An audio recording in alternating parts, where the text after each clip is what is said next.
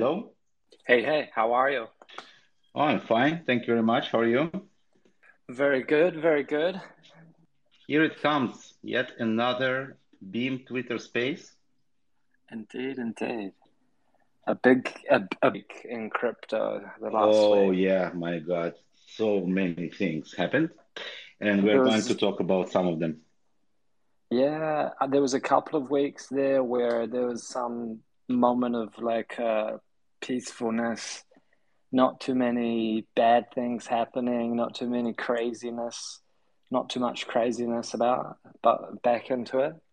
Yes, this week kind of fixed it. Yeah, Yeah, it was probably a calm little moment before the storm. yeah, Um, so one thing that I just wanted to kind of mention before like everybody joins in about the Twitter Spaces itself, right? There is like some mystery about how many people are actually joining live during the show. The amount of people that I see on my screen is different from what the statistics from self say, and it's very yeah. strange. I like this. We've discussed this a bit, and every time we do, everyone has different people showing that are listening, and different like statistics on how many people there are. And I've joined from like my personal account on my desktop, and it's shown me completely different stuff to what I see on my mobile. It's strange. Yeah, it seems like two different teams are working on mobile and desktop features, and they're not kind of in sync. Yeah. I used to say that Elon would fix that, but he kind of, I think, backed up now. Yeah, what happened there? He bailed on the deal or whatever, right? Yeah, I think there was some kind of dispute about whether Twitter presents correct statistics of how many real people they have, like versus bot accounts, and he claimed that he was presented incorrect information, something like that. Yeah, but I don't know. Like I didn't dig into exactly, but it doesn't seem like uh, the purchase is happening for now. Okay, yeah, makes sense.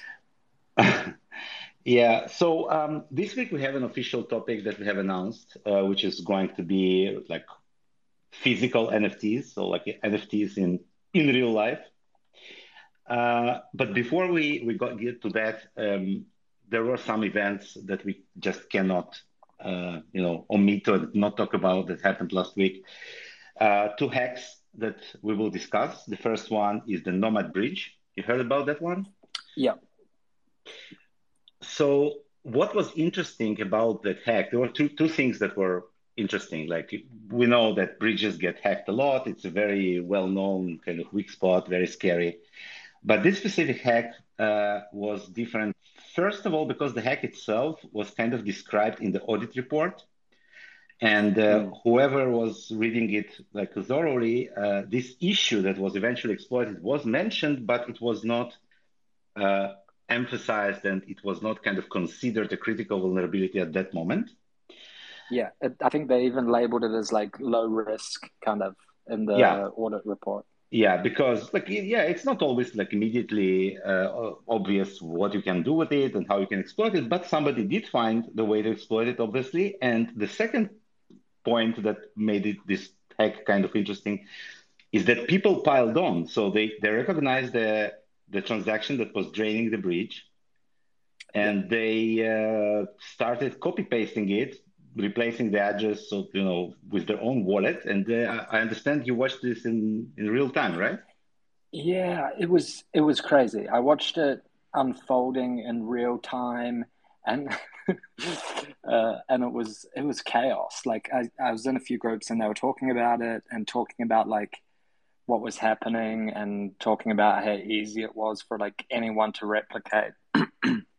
And as it's turned out, it was a matter of like going to the like initial attacker's transaction and copying the data and for the call data for the transaction, input and firing it off, and obviously making out with some coins that are probably not meant to go to your wallet.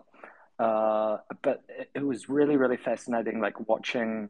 a decentralized like bank robbery. Yeah, it reminds me like all of these scenes in movies when like in the casino, suddenly the lights go out and everybody starts grabbing things, chips, money, whatever they can put their hands on. Yeah.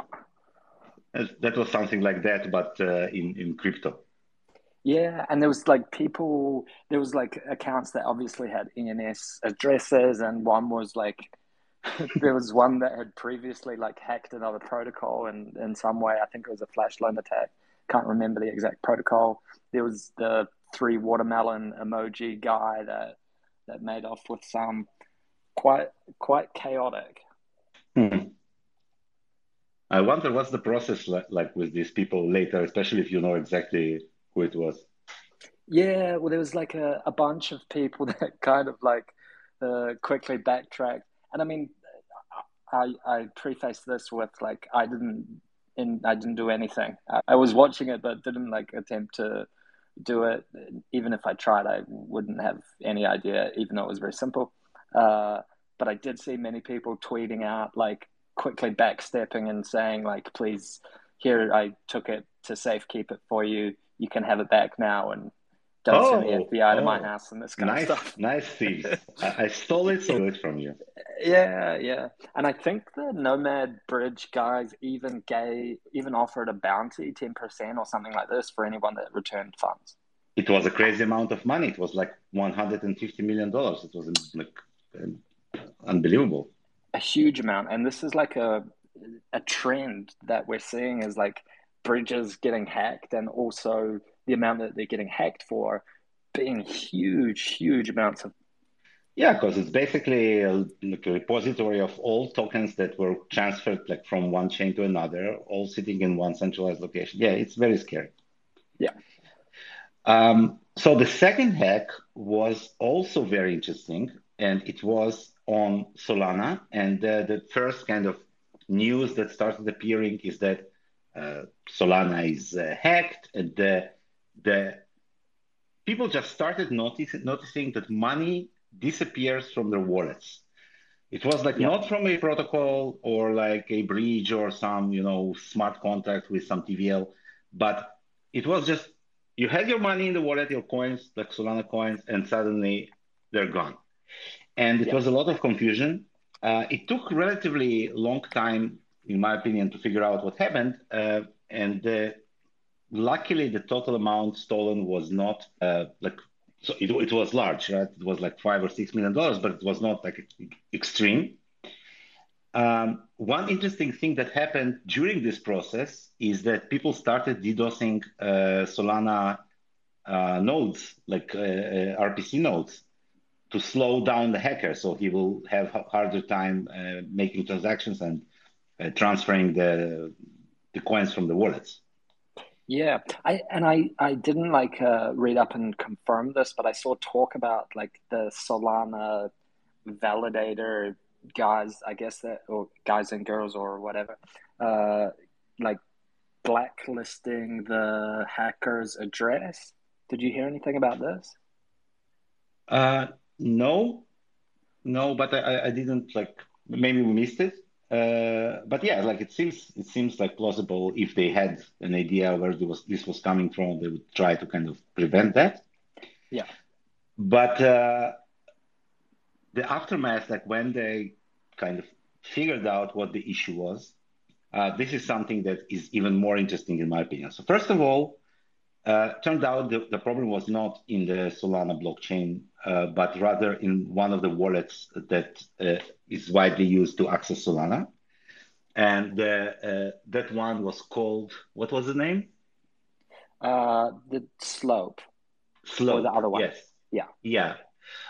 So there are kind of two key wallets that are mainly used, Phantom and Slope. And here is what happened. And this is very important story, in my opinion, that everybody should know and everybody should kind of think about because of several reasons. So first of all, it was not actually a hack.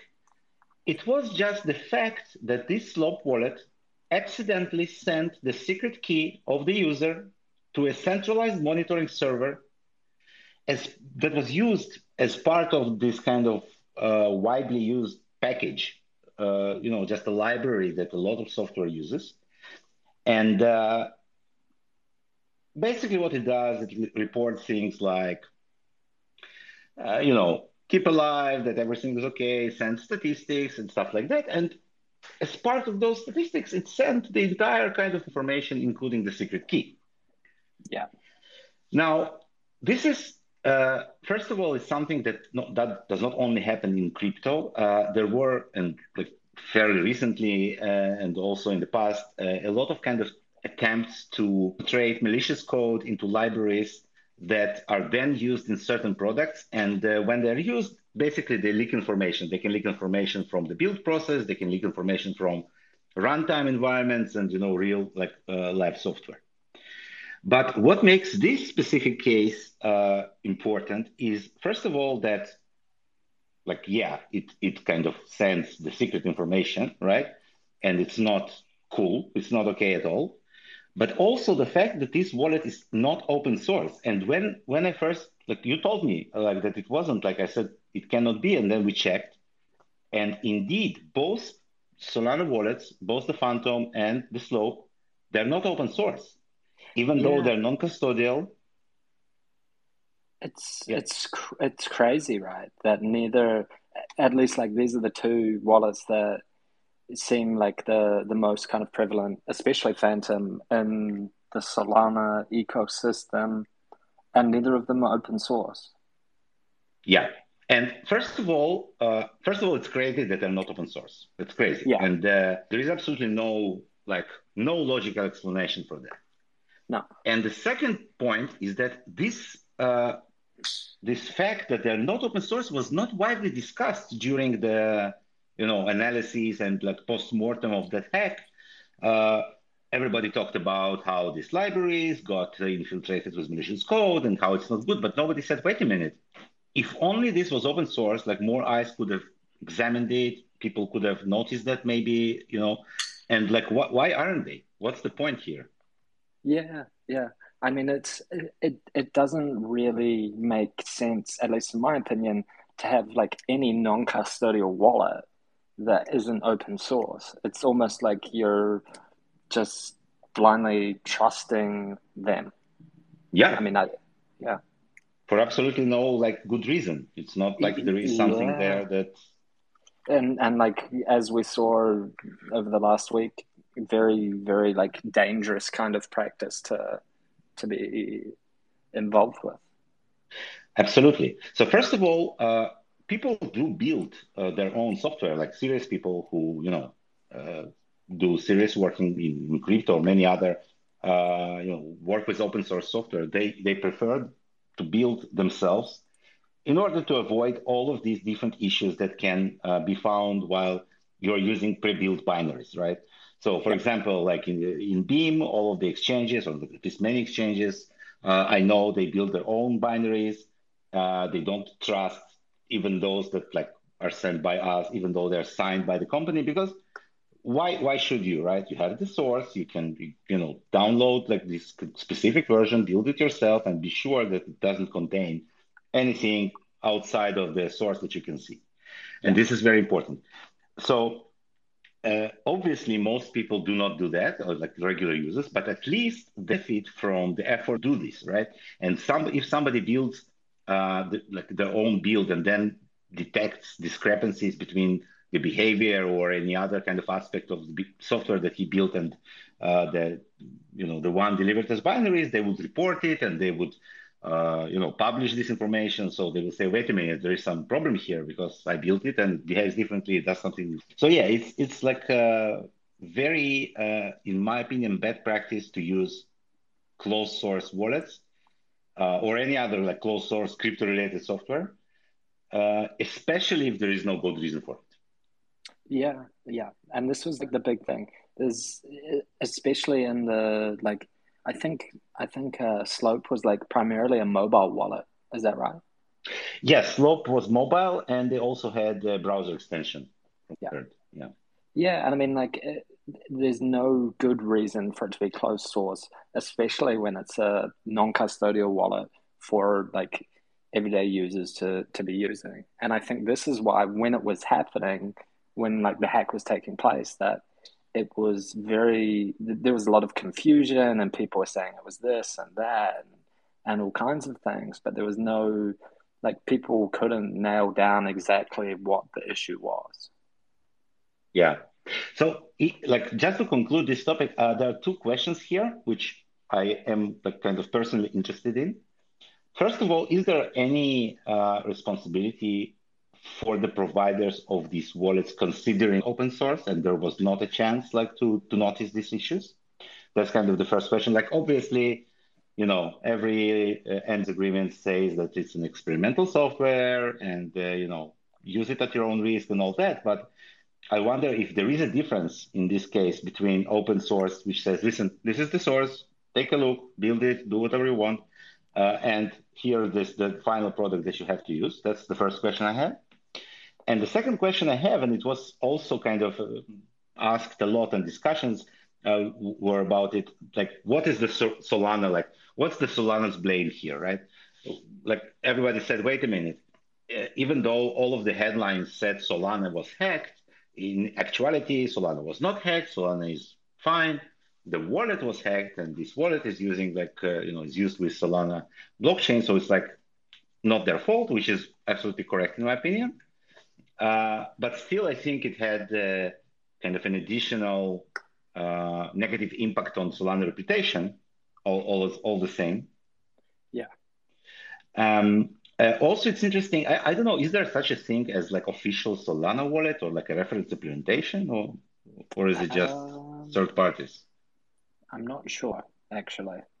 Yeah, if anybody knows the answer to that, please speak up, and also speak up in general if you want to say anything. But yeah, I think these two questions are interesting to me because I think that this is kind of an opportunity to make things better for the future and avoid these situations. Yeah, absolutely. If you would kind of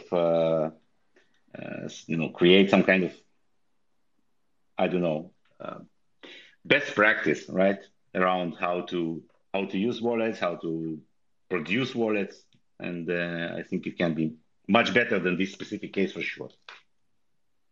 Yeah, absolutely. And two very good like questions that like not easily answered. But as Alex mentioned, like if you do have any insights or input that you want to share, not just on this, but at any point throughout the space, throw your hand up and we'll get you in to ask any questions or give some insights. Absolutely. Okay, so now let's move to our main story tonight, which is about NFTs and specifically kind of physical real life NFTs. And what triggered this story for us in this case is this collection produced by Tiffany with the punks. Yeah. Did you order one already? No.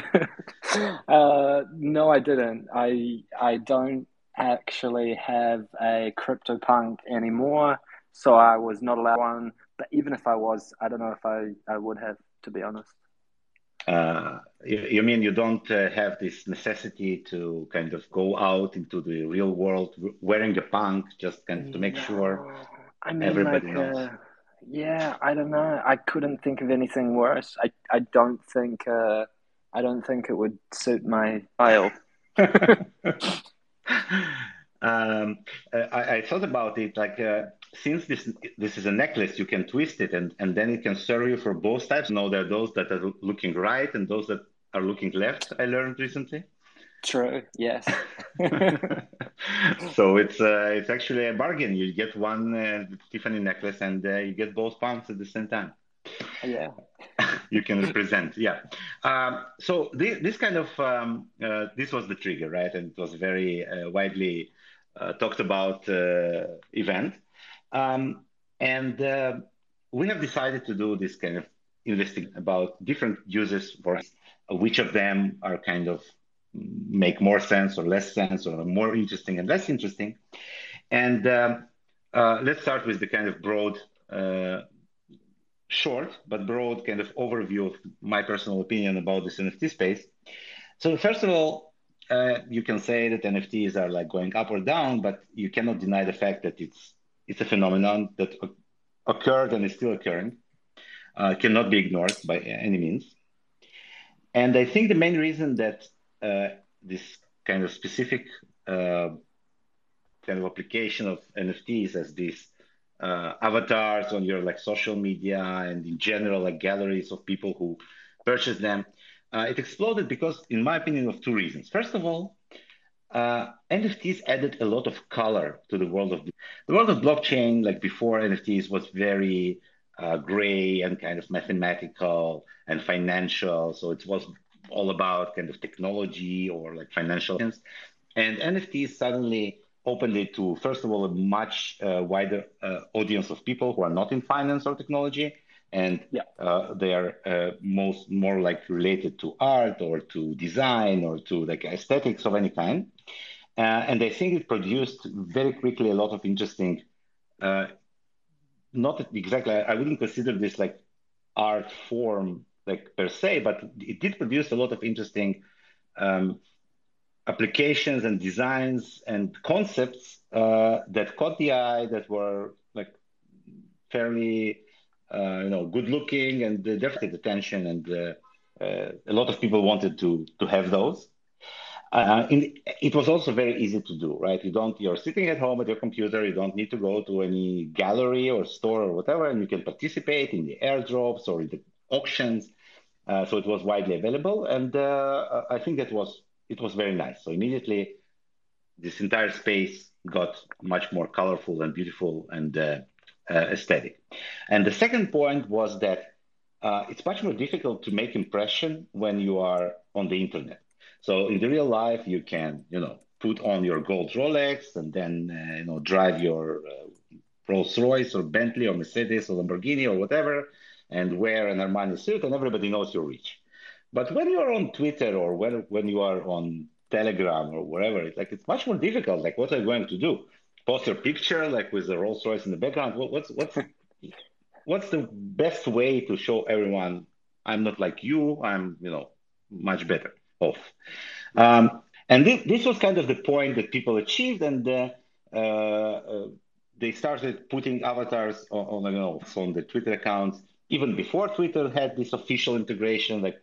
And yeah, that was the part in the history where people would argue: is it the same thing as buying an NFT of a punk, or just copy pasting an image?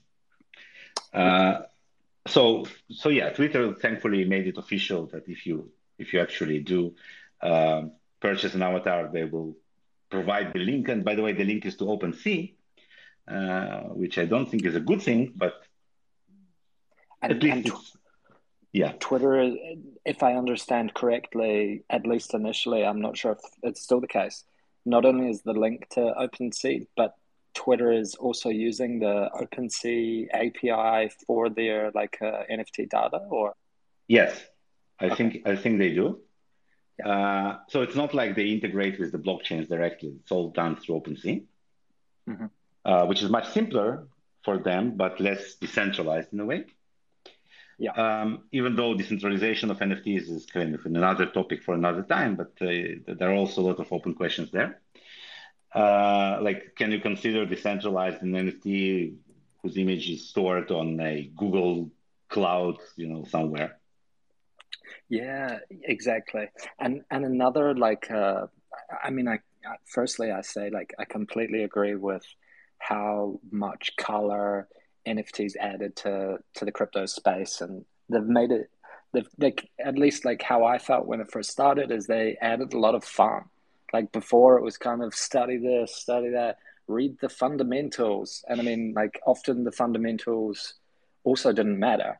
Uh, and then we had kind of like the meme coins and the dog season and this kind of stuff, and I feel like this kind of gave a real insight into what any of this means, and a lot of it's about the community, and NFTs are kind of an extension of that with pretty pictures and art and PFPs and this kind of stuff. And like you mentioned, it's a perfect like digital kind of equivalent of flexing your wealth or whatever it's called. Yeah. So Okay, so like outside of these kind of two main purposes of having something nice and also at the same time showing off to your peers. Um, let's start with kind of the more conventional in a way, or like the first uses of NFTs as representatives of physical art, right? Yeah. So I think among the first who did something like that was Dave, right? Yeah. And what he did was, can you explain like what was the idea? Yeah, absolutely. He came up with the he in 2016, I think it was. He painted a bunch of roughly A4 sized pieces of paper with dots. And almost everyone is exactly the same, but at the same time, it's very different. Almost like a dollar bill. They all look the Hmm. same, but then they have kind of their like unique identification number, and the I call them dots. That's not the name. The name for them is like the currency. The currency, yeah. Yeah. And they have, like, obviously, if you look at them at a glance, they're all pretty much exactly the same. But then on like a closer inspection, they have like their own unique kind of dot pattern and this kind of stuff, and all have different names and also unique IDs. And he did this in 2016. And then I think about a little over a year ago, actually, they launched as NFTs and sold 10,000, I think it was. Wow. Uh, and then after you after you bought the NFT, you had like a 1 year window to decide if you wanted to keep the NFT or burn the NFT and get the physical copy of your like matching artwork. And so you could either decide that, or you could keep the NFT, and they would burn the artwork that kind of coordinates to it. And I think that this 1 year, I know that this 1 year window closed maybe a week or a week and a half ago. And interestingly, at least in my opinion, was that it was almost like bang on 50-50 of the NFTs were burnt and 50% of the NFTs were uh, Mm, kept as NFTs. I think that it was slightly like in favor of the physicals. interesting. It's kind of at the same time an interesting social experiment, right? Like preference for physical and digital copies. Yeah, absolutely. And I did see like an article in, I don't even know which publisher it was, but it was like a very like in favor of traditional art, and they were saying that like there was a resounding preference for this Mm, traditional art over NFTs. But then if you looked like closer at the actual numbers, it was like very small difference. interesting. And each one costs like $2,000, right? The initially when they sold them, it was $2,000. Yeah, I And think. and they went up in price since then? I think they went up and down and up and down, as NFTs do. And I think there was even a few that were sold at some auction, like the physicals. A few of the physicals were sold at auction houses. I think one like was sold by Phillips and one was sold at Christie's. Hmm. And these, I can't remember exactly, but I think one of them sold for like 15,000 either dollars or a pounds or something like this. And at the Wow. time, I remember seeing this was a while ago, and I remember seeing someone saying like, "Oh, there's a like," because it was more than the NFT was worth. And I remember someone saying on Twitter like, "Oh, there's a 30 or 40% arbitrage on the NFTs versus the auction." And I thought, I don't know if this guy's like trolling or if he's like a bit Yeah. overexcited. There can be a problem with liquidity on that one. Yeah, yeah, and I think that this was like one of the most interesting parts about like exchanging it for a physical one, because then you kind of like, yeah, you get a physical painting or whatever it's called, but you kind of have to forfeit that easy liquidity that you find Hmm. like in crypto and specific, well, in NFTs. Amazing. Yeah, that's very, very cool story. And like, it's not probably the only one. Like, there are several projects that link NFTs with kind of like physical works of art, I think.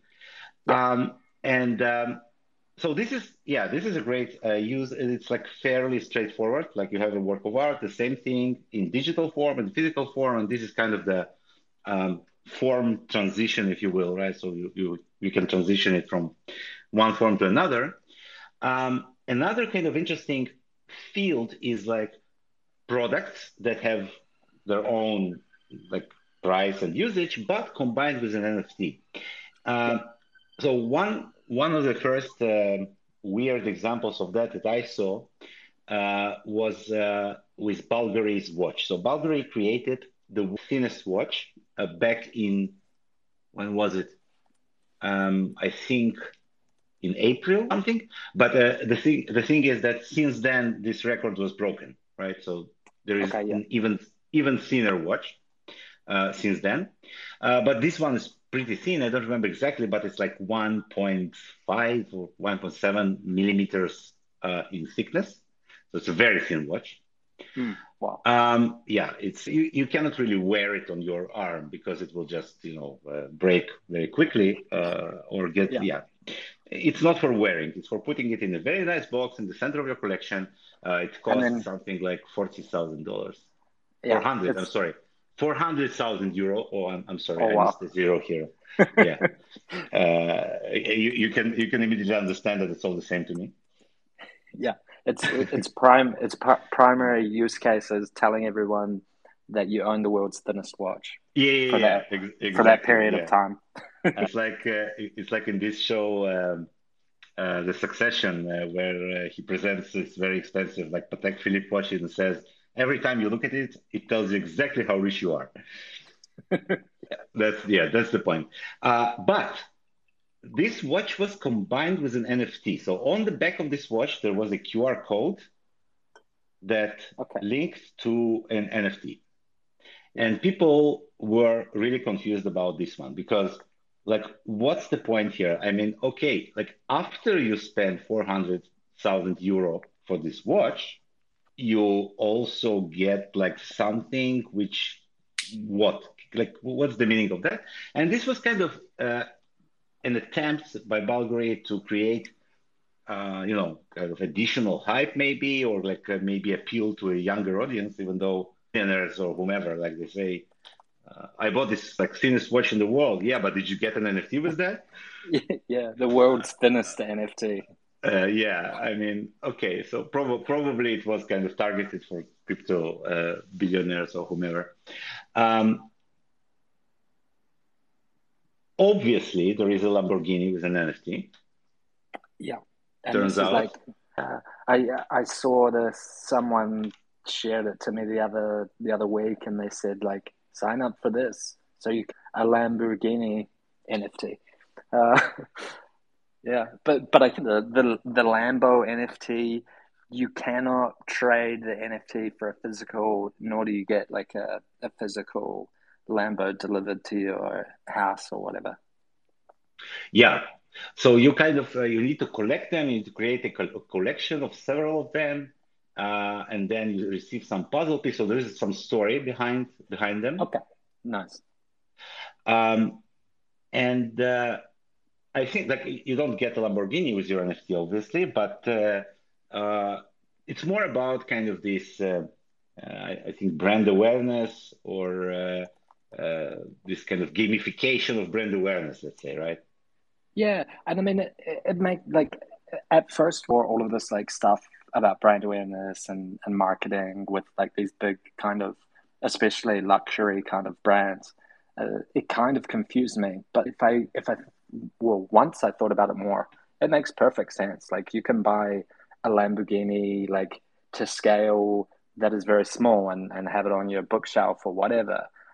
You can have like a Louis Vuitton book about bags. I mean, it's kind of like a it's a collectible essentially. A lot of these NFTs and this kind of stuff, and Yeah. collectibles have been massively successful in the real world. So it only makes sense that collectibles are also successful digitally, and to do so, like NFTs makes perfect sense for that to kind of thrive. Uh, Did you collect, by the way, when you were younger? Did you collect I something? I collected many things, but the two that kind of stand out, I collect. This probably shows my age. I collected Dragon Ball Z cards and also Pokemon cards. These were my kind of go-to Wow. collections. Wow. Amazing. No, since I'm probably a little bit older than you, and I also was when I was a child, I was in the Soviet Union, a country which does no longer exist, even though there are attempts to revive it. But I collected stamps. Yeah, these are a big one, right? Yeah, it's like huge. But uh, there is something that I collected that is much more funnier than stamps. I collected, there were these like kind of cartoons inside chewing gums. Like you would open a chewing gum and there was this kind of like piece of comics inside. I don't, but we had like similar. We had like those kind of those temporary like tattoos that came in chewing gum or candy and this kind of stuff. Yeah, But I can so imagine it. Okay. in certain types of chewing gum, there was a chewing gum, and it was kind of wrapped in irregular kind of not paper like plastic or whatever it was, and inside there was a picture of, let's say there was a car, like there was this kind of one called Turbo or something. I think it was produced in Turkey, and there was a picture of a car, different car each time. Like cool stuff, sports cars and stuff like that. And it was relatively rare, like in the places where I was, looks rare. And yeah, like we collected those and we traded them. And if you had something which was like very rare, you could demand to trade it for like 10 of others or stuff like that. So it was a real marketplace back when I was, I don't know, 7 or 8. Yeah. Yeah, weird stuff. So And back to NFTs. Like the real nice thing about the Lamborghini one is that in their case, in the end, you get to attend a reveal of a new model. Like if you can collect you? all of them, yeah, they invite you to some secret. Ah, okay. Yeah, yeah, yeah. You get like invited to the workshop showroom, I guess it's called, so that you can Yeah, like see the unveiling of the new model. yeah, and this it Wow. brings us to this very interesting topic of collecting NFTs for an experience. And I understand that you had the rocket. Yeah, I have a story. I have not. I have an almost experience. I have the digital experience, but yeah, there was a project by Tom Sachs, who is a artist I think based in New York, and he worked done some stuff with like Nike and this kind of stuff. Very like fun art, and he had a project that was uh, aptly named Tom Sachs Rocket Factory, and it was quite a like one of the funnest things that I've done in the NFT space. Anyway, he they kind of launched and had an initial like offering or whatever it's called for NFTs, and you could mint three like NFTs for anyone that was whitelisted or whatever. And one was it was kind of funny right from the beginning. It was NFT and it was nose, fuselage, and tail. And if you like, when you minted three of them, maybe you got two noses and a tail, or a fuselage and two tails, or whatever. So it almost kind of encouraged you to do what you mentioned before about like trading with the other people that Hmm. also have them. Which, like, a side note, this was one of the things that I always noticed was like a very big like kind of criticism of NFTs, was that it was just people trading like with themselves, like within the community. And I mean, okay, but this is like people that collect like antique cars also trade with other people that collect antique cars. Right. Anyway, but like a very, very strange criticism. But yeah, you got three pieces of a rocket, and you had to like trade around to make or to get the nose, the fuselage, and the tail. And then they gave you the opportunity to kind of combine pieces, all three NFTs, and in return get an NFT of the like rocket that you made up. And then after this, they gave you like a bunch of opportunities to have your rocket launched. And they made up the physical rocket, like a very small kind of 20 centimeters tall rocket attached like a, I don't know what they attached, but some kind of like firework kind of blasting thing. They shot them in the air, retrieved them, put them in like a glass case, and sent them to your house. And this was also like an experience. I didn't have the pleasure of like going to one, but there was like the opportunity to sign up to launch your rocket and also like attend the rocket launch and push the button to launch it and this kind of stuff. But very That's like amazing. fun. Yeah. So now I'm the proud owner of two physical rockets. That's really creative. Like I really like it. Yeah, Um, it was so much fun. And I don't know who, I can't remember the exact name of like the company that they worked for that helped on the like NFT technology kind of side. But they did do a really amazing job at like with the contracts and like how each kind of thing worked together and this kind of stuff. It was really cool. yeah, yeah, I totally agree. Like the execution of this campaign is has also huge impact on the overall experience, and the fact that you get something interesting in return, like you get to see or whatever. That's it's amazing. Yeah, very cool. So I really like it when these like when NFTs they serve kind of as in like not as a thing in and of itself, just for having the NFT, but also have some additional kind of use cases. Like for example, they give you access to some secret club that only people who own this NFT can access. Yeah. Um, and There were some interesting projects that I heard about. Like I don't know, it was an idea, kind of startup stage when I heard about it. I don't know how many of those actually happened, but the idea was that you buy an NFT, which sponsors some kind of useful thing. Like for example, you can buy an NFT of a paper, right? Oh, okay. Yeah, yeah, yeah. So you instead of just giving a donation, right? Like I just donated, I don't know, $1,000 to some university. You buy an NFT, which is obviously the same as donation, but then you kind of own, not really own. You don't really own any IP or any kind of real thing, but you own a part of sponsor of some specific research. And then you have these bragging rights of saying, oh, I actually contributed to this cancer research, which is like very important because it allowed to develop this drug. And here I have an NFT to show that, right? To Yeah. commemorate this event. And here also you have a lot of kind of additional possibilities for gamification. Uh, I don't know if this project is really happening, but it's a very interesting idea in general to use NFTs for this purpose. Yeah, I think it's a really great idea, especially because often like some of these research centers and this kind of stuff, they struggle in a way, or some of them struggle with like funding and fundraising and this kind of stuff. Yeah, like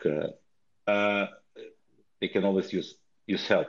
So another good example, like fairly, like not very rare, but it happened several times, is producing like, for example, very like rare and exotic whiskeys and other like tequila there was with an NFT, right? But you basically buy an NFT that gives you a right to convert it to a bottle of like very rare, like 150 bottle edition of premium quality tequila. Yeah. So there was this and a couple of.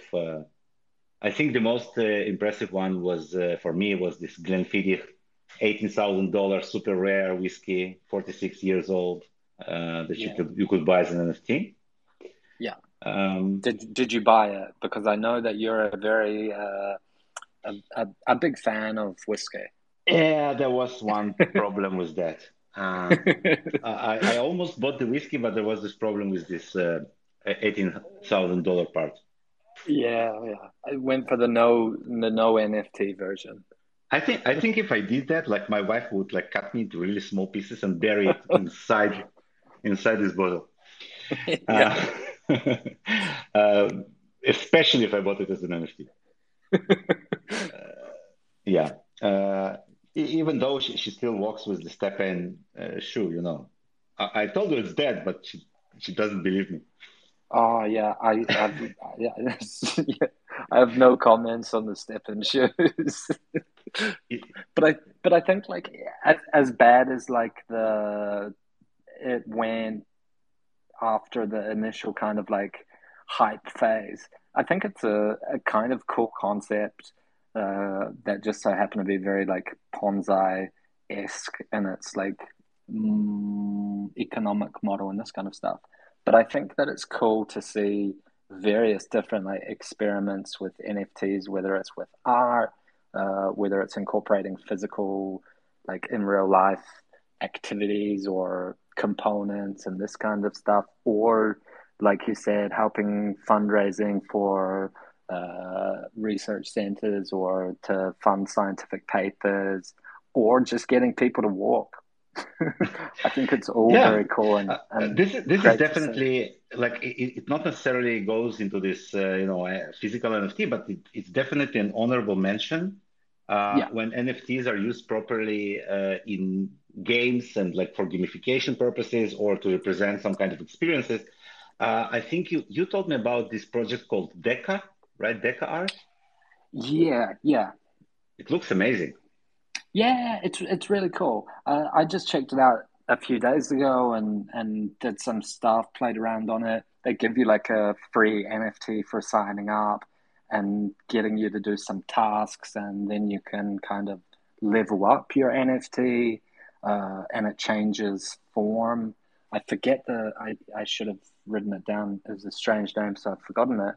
But the NFT was like I think it's generative art from one of the guys that did one of the like not first but like season one of the art blocks, if you remember. That was quite Mm. big with generative art and this kind of stuff. But it's really, platform seems cool. And like one of the things that we've mentioned in the past is about this like non-financialized versions of like NFTs and Web3 specifically, and how these can kind of play wider ecosystem and empower like users more. Yeah, that's very interesting. I didn't play with it yet. But I think I will. It looks enticing, you know. Yeah, it's fun. And like for me it seemed kind of like what's it called? Instagram, Hmm. which I don't really use, but it seemed like kind of similar to Instagram, but more like specifically focused on art and obviously like crypto and Web3 art and this kind of stuff. So I thought it was cool. Instagram, by the way, a slight off topic, but it's also an interesting story because what happens that because of success of TikTok, Yeah. everybody's trying to kind of replicate it, and Instagram is dying as an amazing medium for photo. And people who Okay. used to uh, advertise and run businesses through Instagram and the photos, they're really suffering. Like I have a specific example. My wife really likes this specific flower store that advertises on Instagram because they get like every week or so, a couple of weeks, they get interesting flowers from some place, and then they advertise them on Instagram, and that's how like Nice. you find it and you can order yourself a bouquet or whatever. It's very very nice, and they're doing a great job. Like they're really doing a great job, like with the Flowers are always top notch and the photos are great. And now that Instagram is trying to switch more to the short video format, these people actually get much less attention and less kind of clicks. They're more difficult to find there. So Instagram is actually losing this audience of photographers and people who used to make money from these photos. Yeah. And yeah, from one perspective, obviously from the Instagram point of view, it's very profitable because short video format. Which, by the way, I'm not sure if it exists in NFTs like short video format. Maybe it's a startup idea here. Yeah. Yeah, but short video is taking over the world. Yeah, it seems to be getting like far more popular. I mean, even YouTube, I don't spend too much time on YouTube, but the other day I checked out something, I forget what it was. And like immediately I noticed that on at least the web app, they had like a section of short videos and this kind of Yeah, stuff. YouTube And I was kind of, Shorts. yeah, I was surprised. I mean, I'd never seen it, and I obviously don't spend too much time on TikTok. Uh, Yeah, but I guess it makes sense. Everyone's attention span is very like swift and short and sharp, and you need a short video, else you lose focus. yeah. It's paradoxically like my daughter comes to me every once in a while, says, "Listen, I got this interesting recipe for cookies with blah blah. I don't know what." And I'm like, "Where did you get it? Like on TikTok? Like how do you manage to get a recipe from TikTok?" I don't know. She does it. I don't really understand how, but it works. Yeah. This is Yeah, like all of this actually, and before we wrap up, because we are nearing the hour, this makes me think of like a question about all of this, not just about social media platforms and not just about NFTs, but the two combined. Like, how do you think that, or what do you think is the most like important aspect that is missing in NFTs at the moment? great question.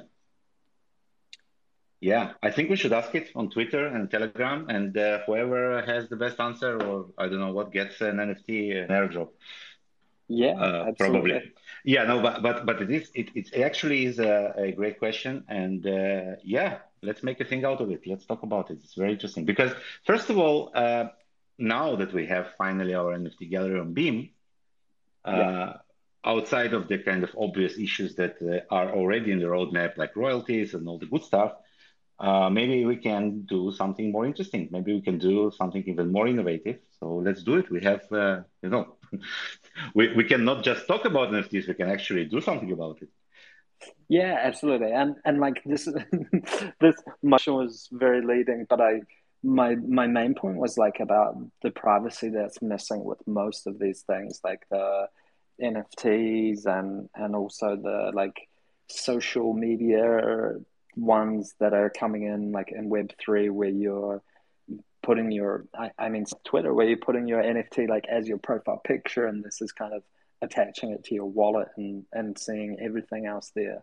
So I think it's going to be very like interesting how that plays out and sets Beam up with having like the initial NFT like how to say like set up so that people can have these non-fungible tokens and also like maintain their privacy and like be able to have this online identity, be able to like prove that they own like proof of ownership through NFTs without kind of doxing the rest of their wallet and assets and how this kind of online identity can kind of thrive. And I think like it will because this is I have had many NFTs and I've always been scared to use them as like a profile picture simply for this fact. Hmm. I think it was Dima Bonder who told me once about this project. Yeah, that every time you sell your NFT, it changes. So Okay, yeah, basically, if it gets stolen, like the stolen NFT will be different from the one that was, that it was before they stole it. yeah, So kind of in a way, you still have your NFT. They stole something else in a bit, and I think we can do it in our gallery as well by just kind of taking this. It obviously needs to be generative NFT, which is also something that we need to support in the near future. But the idea is that you have a part of the key in your wallet and the part in the contract, and only together you have this complete seed that generates the picture. Ah, okay. This is cool. And like, there's so many, especially with NFTs, like, so much of this can be done and like experimented with. And I think it's like exciting what's happening already and even more exciting, like what's kind of on the horizon and what can be done, especially like you mentioned with regards to gaming and these kind of things. Yeah. So I think Meta now wants to integrate in NFTs now. Yeah, Meta and also Instagram, I think, because now Yeah. they're owned by Meta. I'm still Yeah. not Yeah. used to this Meta name. Facebook. Yeah, yeah, yeah, Let's call it by its real name, Meta. yeah. Yeah, Facebook announced that they're going to support it, and so yeah, it seems that By the way, do you know why? I read this really interesting article about why Facebook is pushing this metaverse concept so aggressively. Okay. Uh, so the idea is that you have kind of a battleground. It's like Apple, you have Google, you have Facebook, like all of these major companies. Mm, But Apple has devices. Apple has an operating system and devices, and Google also has devices and also has an operating system, and they have this search platform. And it's very yeah. difficult for Facebook to compete at this level because they don't have the platform. They're Okay. they're basically just the service. And one of the examples of that was that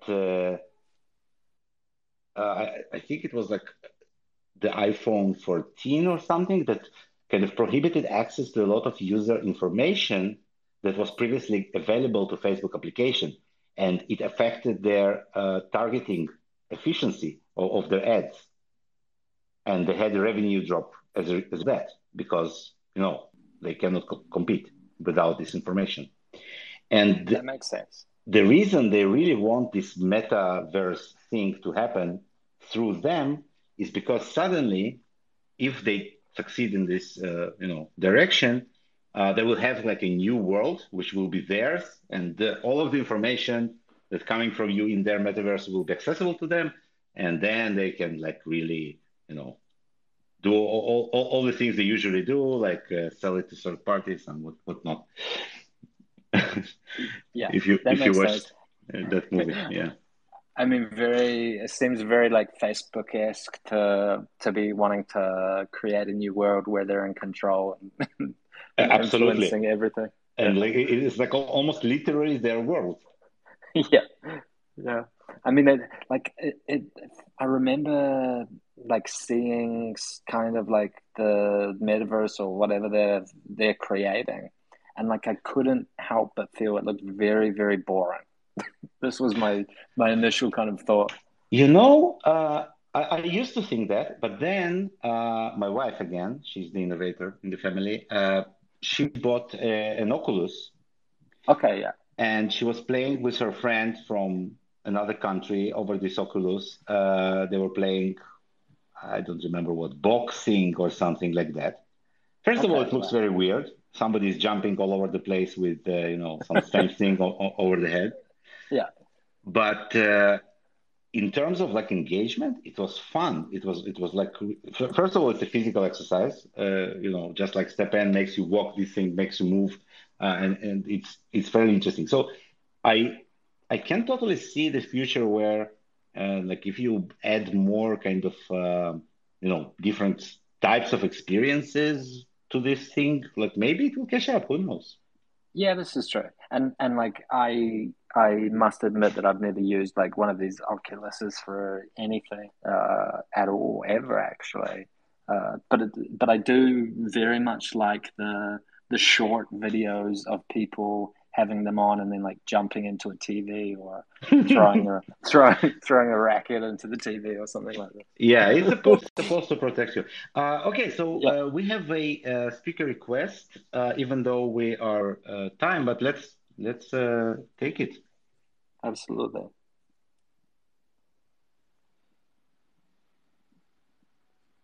Mohammed, are you there? Maybe a little slow. It says connecting, Yep, but we will be patient. After all, people listen to us for an hour.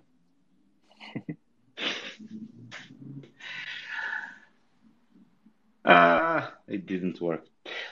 Okay, so we will try again next time with Muhammad, or he will just type it on Twitter and we will reply. But in any case, we will be wrapping up. And thank you very much for being with us this week.